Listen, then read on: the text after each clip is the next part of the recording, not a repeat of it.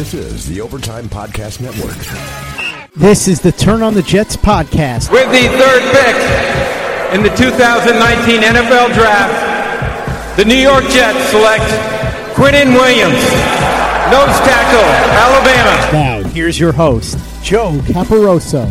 What's up, everybody? Welcome back to another episode of the Turn on the Jets podcast. I'm your host, Joe Caporoso, owner of TurnOnTheJets.com. Today we're going to be joined by longtime co-host Dalvin Osorio. We're going to go through some of the questions you guys sent through on Twitter and talk about a range of topics, including our expectations for the Jets this summer as they're kicking off training camp this week and obviously getting closer to preseason and all that good stuff because football is now actually back. So we're going to talk 53-man roster, some potential veteran additions we think they could make, including the one they just made by adding Ryan Griffin yesterday, and a whole other range of other topics. Before we get into talking to Dalvin, a reminder to subscribe, rate, and review this podcast on iTunes. It's also available on Spotify and Google Play.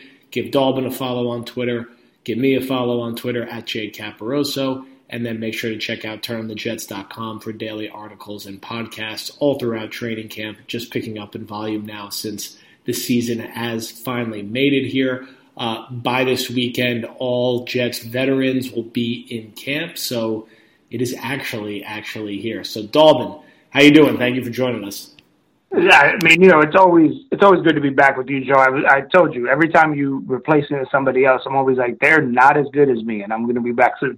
No, but it feels good. It feels good to be back. And honestly, it just feels good to, I mean, I was talking to Connor about this the other day, and I was telling him, I was like, man, it's so crazy. Like, Cole, he and I joined TOJ in 2011. This is now going to be our 8th season together as part of TOJ. So that's kind of crazy.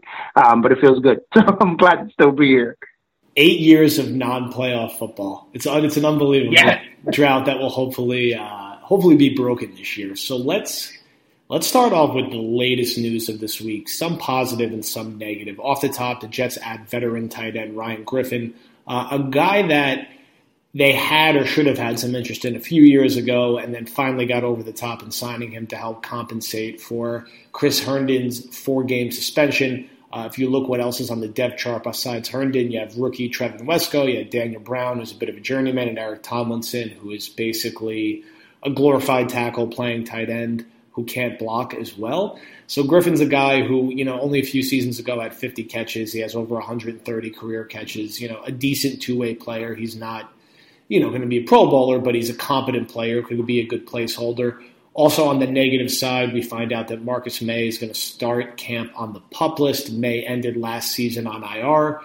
He injured himself in the final game of his rookie year, and he did miss his final few games of his last year at Florida with a broken arm. So it's been 3 straight years from May that have ended with an injury. There's no guarantee that he's going to, miss any extended time, but I think with his injury history, this is a little concerning, especially when you look at the Jets' depth at safety. They also put Brandon Bryant, who's one of their backup safeties, on the PUP list to start out, and that leaves them with Rontez Miles, who basically missed all of last year and really is more of a special teamer more than a defensive player, and Doug Middleton, who looked pretty overmatched when he had to fill in for May last year. So safety's a bit thin beside those guys. So how concerned are you about safety? And then what type of impact do you think Griffin could make on this offense? And do you think he's someone who's going to stick around even after Herndon comes back from his 4-game suspension? Yeah, I mean, talking about the safeties in particular, I was concerned about the safeties when we hired Greg Williams as defensive coordinator because I was worried about how May and Adams are going to be used. And I think that a lot of Jet fans in particular overhype Marcus May because of, what he did at Florida, where he also had injury concerns. And now, sure enough, here we are. He's in the pros and he's had, again, similar injury concerns. I'm super concerned because I think that in Greg Williams' offense, especially with how thin the Jets are at corner and how just you don't know what you're going to get from Tremaine Johnson, you don't know what you're going to get from Darryl Roberts, you don't know what you're going to get from Poole, who they got from Atlanta. And safety is such an important part of what Greg Williams wants to do, especially as they also don't have an edge rusher, right?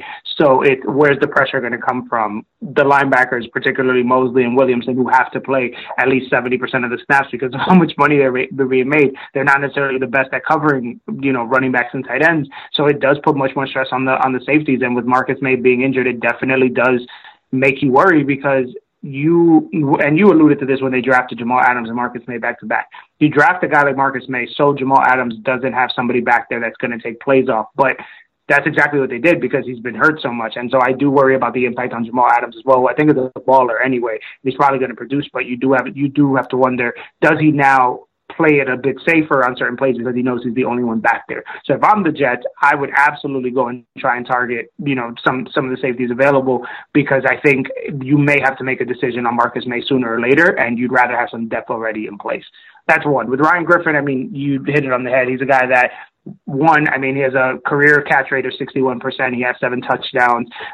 He's a guy, sure hands, 11 yards per reception, which again shows a guy that can absolutely move the chains. The thing that you do want with your tight end depth is, and again, this is also when Herndon returns, you want to see if Gase uses these 2 tight end sets, and maybe they're not as prevalent in this offense because you have Ty Montgomery and Le'Veon Bell, who are really good pass catchers, but you're not going to run, Le'Veon Bell, Ty Montgomery, and then 3 wide receivers in every formation. That's just not going to happen. And Griffin helps as a blocker as well. He's a better blocker than Chris Herndon is right now. And so I absolutely think he sticks, and I think he's a guy that can become an early season favorite for Sam Darnold just because he has shown a knack for getting open. And Sam Darnold, very similar to Baker Mayfield, is just going to throw it where the guy's open. It doesn't matter who it is. And I think Griffin is going to end up being the beneficiary of that.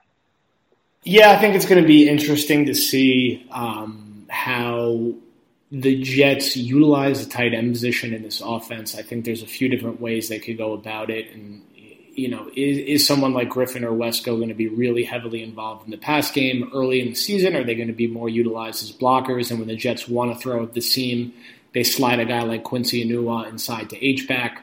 I think there's a lot of different options in how they could attack the middle of the field. I do think, they're going to miss Herndon a lot. I think he's one of the more flexible and versatile pieces, and a strong tight end is a great asset for a young quarterback. And, Anderson obviously finished last season really strong, but Herndon was really Sam Darnold's most consistent target throughout the season, and a guy who was able to get up over 500 yards as a rookie in a pretty bad offense. So I think, they're going to miss him those first 4 games, and those 4 games are tough. I do think Griffin gives you a competent placeholder, but he's certainly not going to be as dynamic as Herndon is overall. I will say that he's definitely a better and more proven NFL player than guys like Daniel Brown and guys like Eric Tomlinson. So good for the Jets being proactive there. I'd like to see them be similarly proactive at safety and corner because it's a thin group in the secondary right now. Now, when I was going through making my very, very premature and initial 53-man prediction, knowing that the Jets are going to be working the waiver wire and probably making a couple other transactions, I actually had them keeping Bryant, if he could get healthy, on the roster over a guy like Middleton, who I think, has kind of bounced around the back of the roster for the past 3 or 4 years, but always seems to be hurt and didn't really thrive in a bigger role.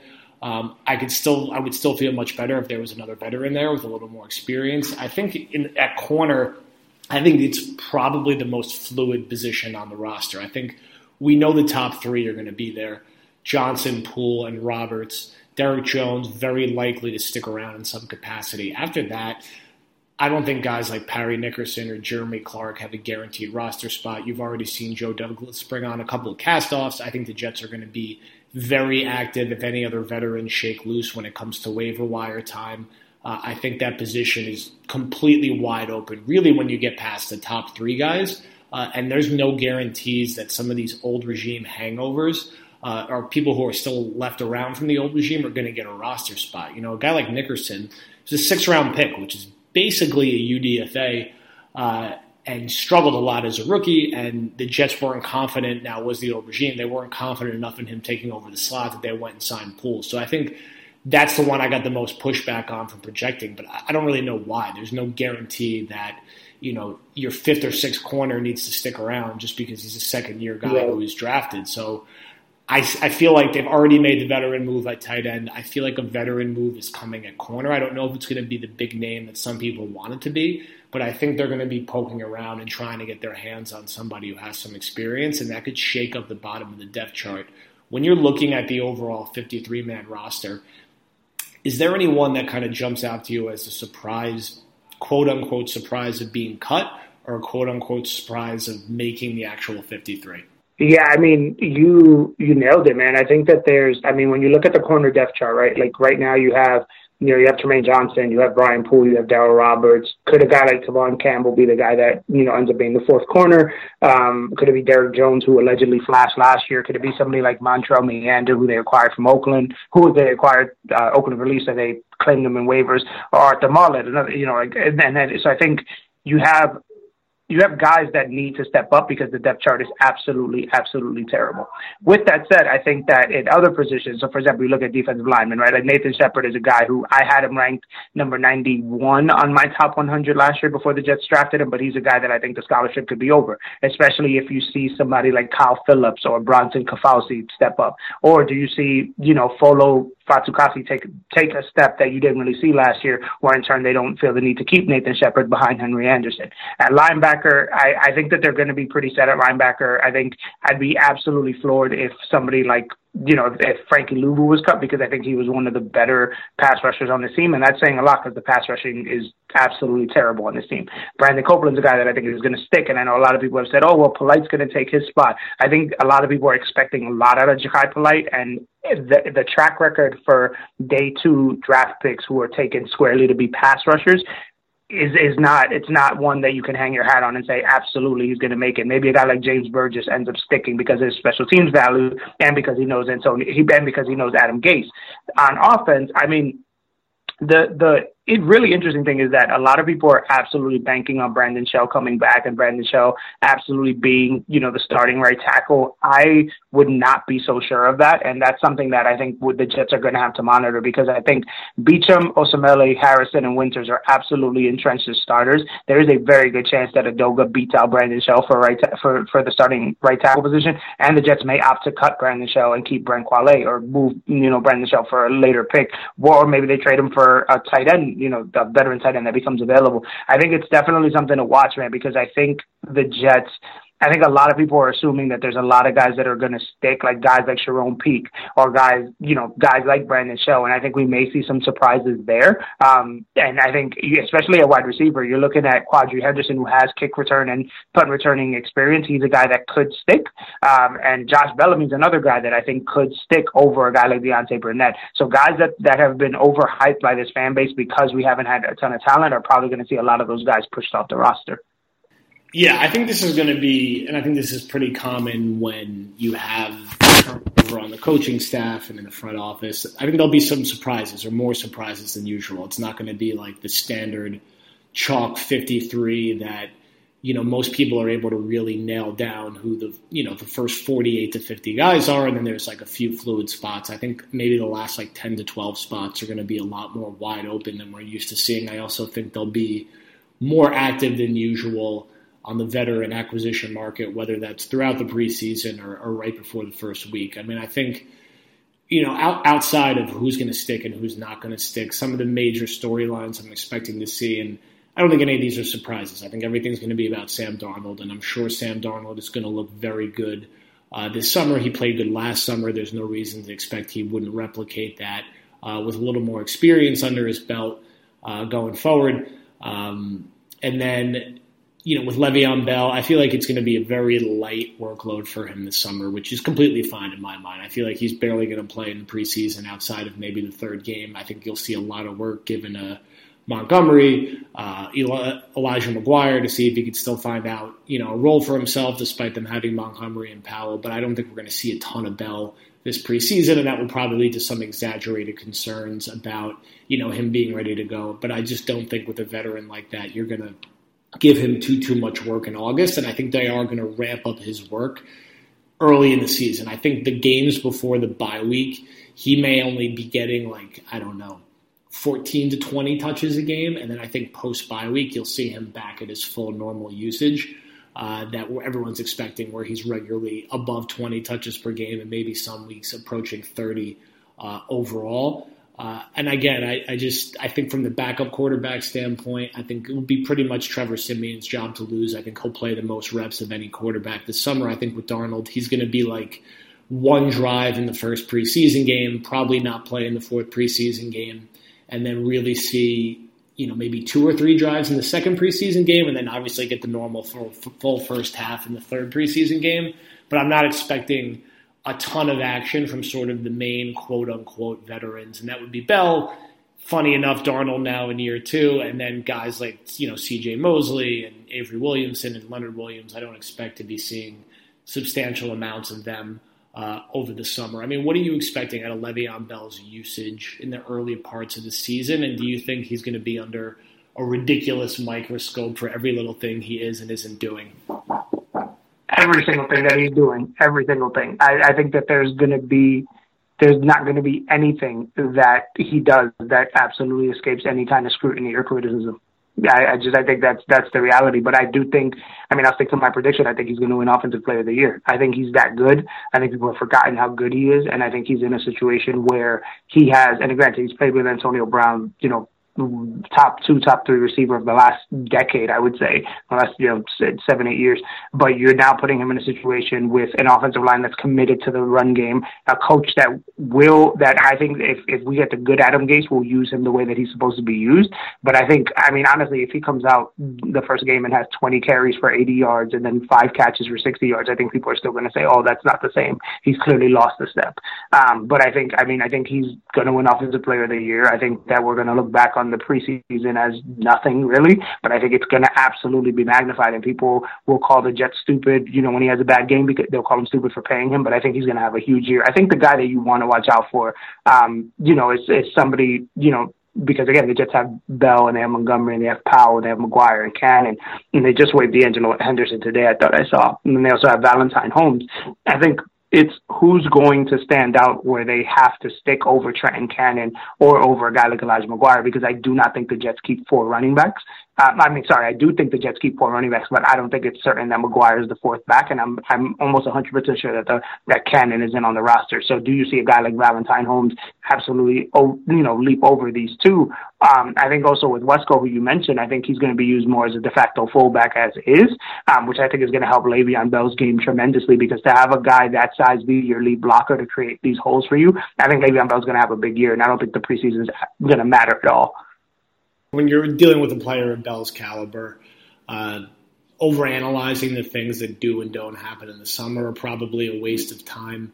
And again, I do expect some of that panic, but I think for the bulk of the season, outside of maybe the first 2 or 3 games, I think he's going to be the workhorse that everybody ultimately anticipates him being. Let's rip through and answer some of the questions we got on Twitter before we close out here. Question from Ken on Baths. Who do you think is the second best team in our division? No one is talking about the Bills, but they seem sneaky good this year. I think it's an interesting question. I think if you ask most people, it's probably a 50-50 split between the Bills and the Jets. I think Bills fans will say the Bills. I think Jet fans will say the Jets. I think most Dolphin fans would probably give up that it's either the Bills or the Jets, although I'm sure a few of them would still say Miami. I think it's reasonable to predict both the Jets and Bills to be between 7-9 and 9-7 this year. Ultimately, I like the Jets a little better because I think they have the best overall offensive player of the 2 teams in Le'Veon Bell. I think Sam Darnold is going to be a better quarterback in year 2 than Josh Allen. Now, that being said, with Buffalo, I like the overall collection of talent they have on the offensive line better. I think they have a better secondary than the Jets. I think from a coaching standpoint, those guys are, pretty comparable with McDermott and Gase. And I do think those 2 head-to-head games, which are week 1 and week 17, are going to be absolutely critical in terms of shaking out who that second-place team is in the division. The Jets have to win week 1. You can't lose at home to Buffalo and then still have to go there later in the year. But more importantly, you can't lose to Buffalo when you have Cleveland, New England, and Philadelphia the upcoming weeks. So I really think I would give a slight edge to the Jets. I don't think the Jets are substantially better than Buffalo. I think they're very comparable teams overall. But, if you ask me now, I'd say the Jets are going to be 8-8 or 9-7, and the Bills are going to be 8-8 or 7-9. But I think that could obviously flip either way. I mean, what do you think overall? Yeah, I think it's the Jets, and I think just because I think Sam Darnold is better than Josh Allen, I think Le'Veon Bell is better than any running back that the Bills have. I think the Jets have such a huge advantage on offense that I think then even then when we flip it over to the defense, and again, Ed Oliver is better than Quinnen Williams to me, so I would give them the edge there. I think they have an actual edge rusher versus we have a potential edge rusher, and their secondary, they have Tre'Davious White, who is absolutely, without a doubt, better than Tremaine Johnson. So offensively, but I think the gap in defense is closer than the gap on offense. I think the Jets absolutely blow them out of the water. I think Buffalo, in my opinion, the one thing that I think they did do was they invested in the offensive line, which I think was good. I think, signing Mitch Morse was huge for that team, but I do not like their investment in the passing game. I think they, instead of targeting maybe bigger receivers that would help Josh Allen because he's such an inaccurate quarterback, they essentially went for smaller receivers that had really good yak potential, and that's not Josh Allen's game. And so I think they didn't get the kind of receivers that I would have gotten for him, whereas what the Jets did with Sam Darnold, I think the Jets absolutely got guys that can help Sam Darnold on the offensive end. And so I would give the edge to the Jets because I think the edge offensively is just so much bigger. Buffalo third and then Miami fourth. And again, Miami's very clear about what it is that they're doing, but I really hope Josh Rosen gets a chance to stick there because I think he could be their starter long term. Another question that we got from John Filippi, and we've gotten this question a decent amount. Any chance you see the Jets making a trade for Trent Williams? We know he's not happy in Washington. If so, what do you think it will take to get him?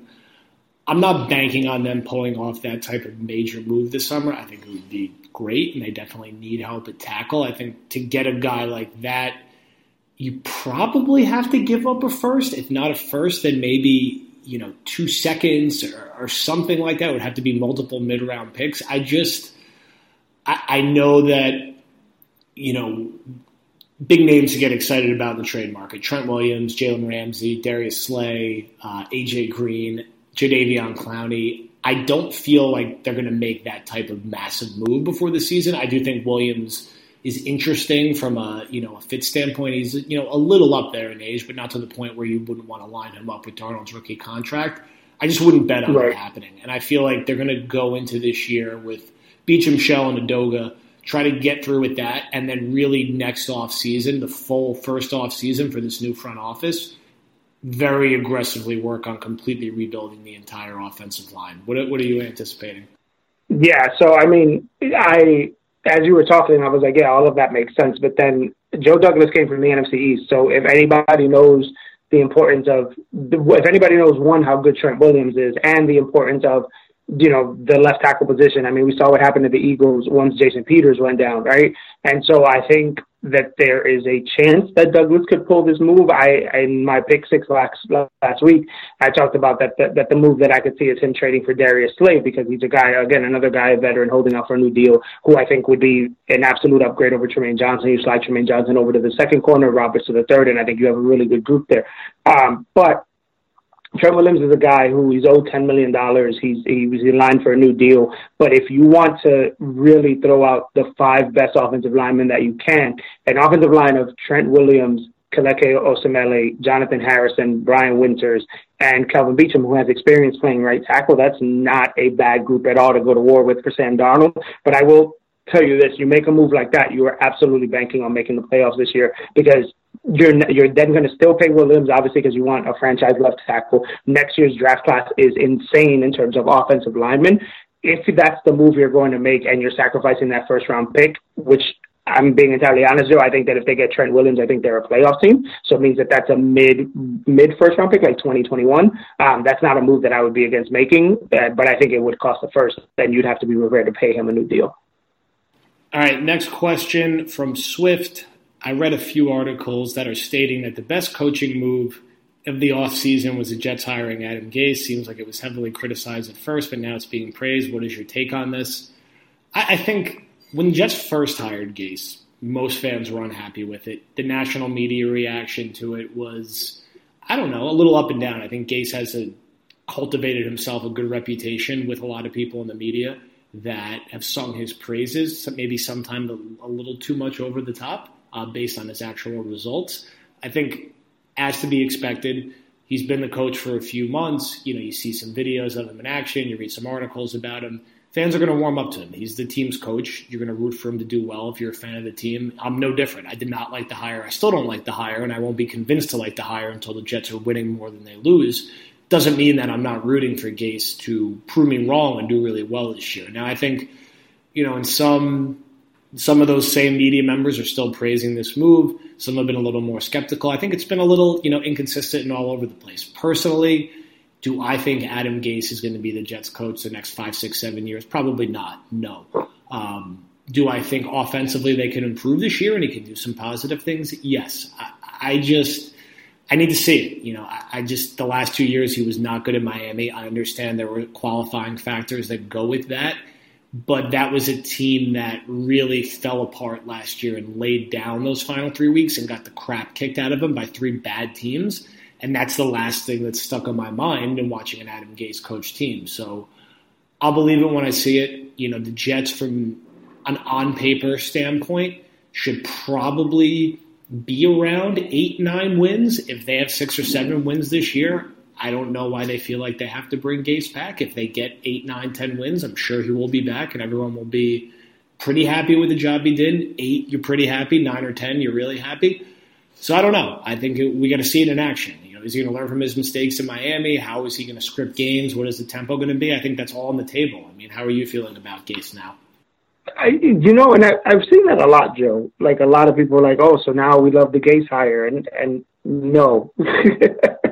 No, I would have much rather gone for another coach. I would have hired Mike McCarthy or whatever. Like, if I wanted to go with a retreat, or just giving Cliff Kingsbury all the money so that he wouldn't have gone to the desert.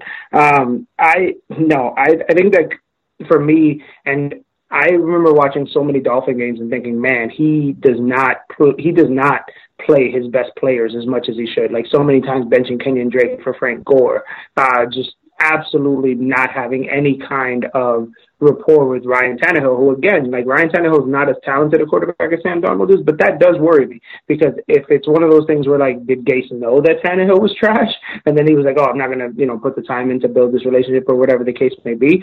I'm not happy about the hire. I don't feel good about the hire. Adam Gase is probably the one, the outside of Tremaine Johnson, Adam Gase is probably the thing I'm most worried about this upcoming season, because I do think that the Jets, and kudos to Mike Maccagnan, right, for spending all of Christopher Johnson's money in order to bring in high-priced free agents, right? So I guess that's great. But, you brought in all those free agents to offset the fact that you couldn't draft for the time that you were here. But I think on paper, this is a team that should be playing meaningful games in December. And by meaningful, I mean in playoff contention, not necessarily a playoff team. But I'm worried about Adam Gase, and I think that it's not normal to be worried, and I won't stop worrying until he shows me that things have changed. And even that, the Jets could go 10-6 this year, Joe, and it could be in spite of Adam Gase. We've seen teams do that all the time. So I would need to see it for more than a year in order to feel comfortable about the hire and admit that I was wrong. I mean, it may seem like a silly comparison, but I don't think it is. Now, Todd Bowles was not a very good head coach. It's the reason he got fired. But in his first year, he inherited a 4-12 team, had a roster built by Mike Maccagnan. Adam Gase is inheriting a 4-12 team with a roster built by Mike Maccagnan. And Todd Bowles went 10-6 in his first year. And he had Ryan Fitzpatrick at quarterback. Adam Gase is going to have Sam Darnold. He's also going to have Le'Veon Bell and C.J. Mosley and Jamal Adams. Now, of course, the Jets' other roster in 2015 didn't have Adams, Bell, and Mosley. They did have Brandon Marshall and Eric Decker and Darrelle Revis, so it balanced out in a few other different positions. But it was a very similar situation that these first-year coaches have inherited, and Bowles found his way to 10 wins. And you would say the Jets had a really easy schedule. The Jets had the 29th hardest schedule, I think, in the NFL this year, if you go by winning percentage. So on paper, they have an easy schedule. They're in a division with a team who's openly tanking this year in Miami, and another team in Buffalo who's not widely expected to be a playoff team. So I'm very curious to see what the reaction is going to be if the Jets go, and they're right on that borderline, and they go 8-8. And I'm curious to see, what the narrative is around that. Before we let you go, Dalbin, give us one bold prediction for Jets training camp this year. Yeah. Okay. My prediction is that Joe Douglas trades for Darius Slay midweek through the second week of training camp. I think that there is absolutely no way that Greg Williams goes into this season with this cornerback group, and I think him and Gase and Joe Douglas do what they have to do in order to get a premier shutdown corner onto this team before training camp ends. And I think I think the person that benefits the most out of that is Robbie Anderson. Because, again, I don't think him cooking Tremaine Johnson in practice is going to help his development in this very important year. I think going up against a guy like Darius Slay will help him. I think the Jets acquire Darius Slay, and him versus Robbie becomes the very fun matchup at training camp to watch. Sounds good. I think that would be an exciting move. Obviously, we would all feel much better about the Jets cornerback position. All right, everybody, thank you for listening. We'll be back with another episode or two next week. Now that camp is back, we'll try to get some extra bonus episodes in with some mailbag questions.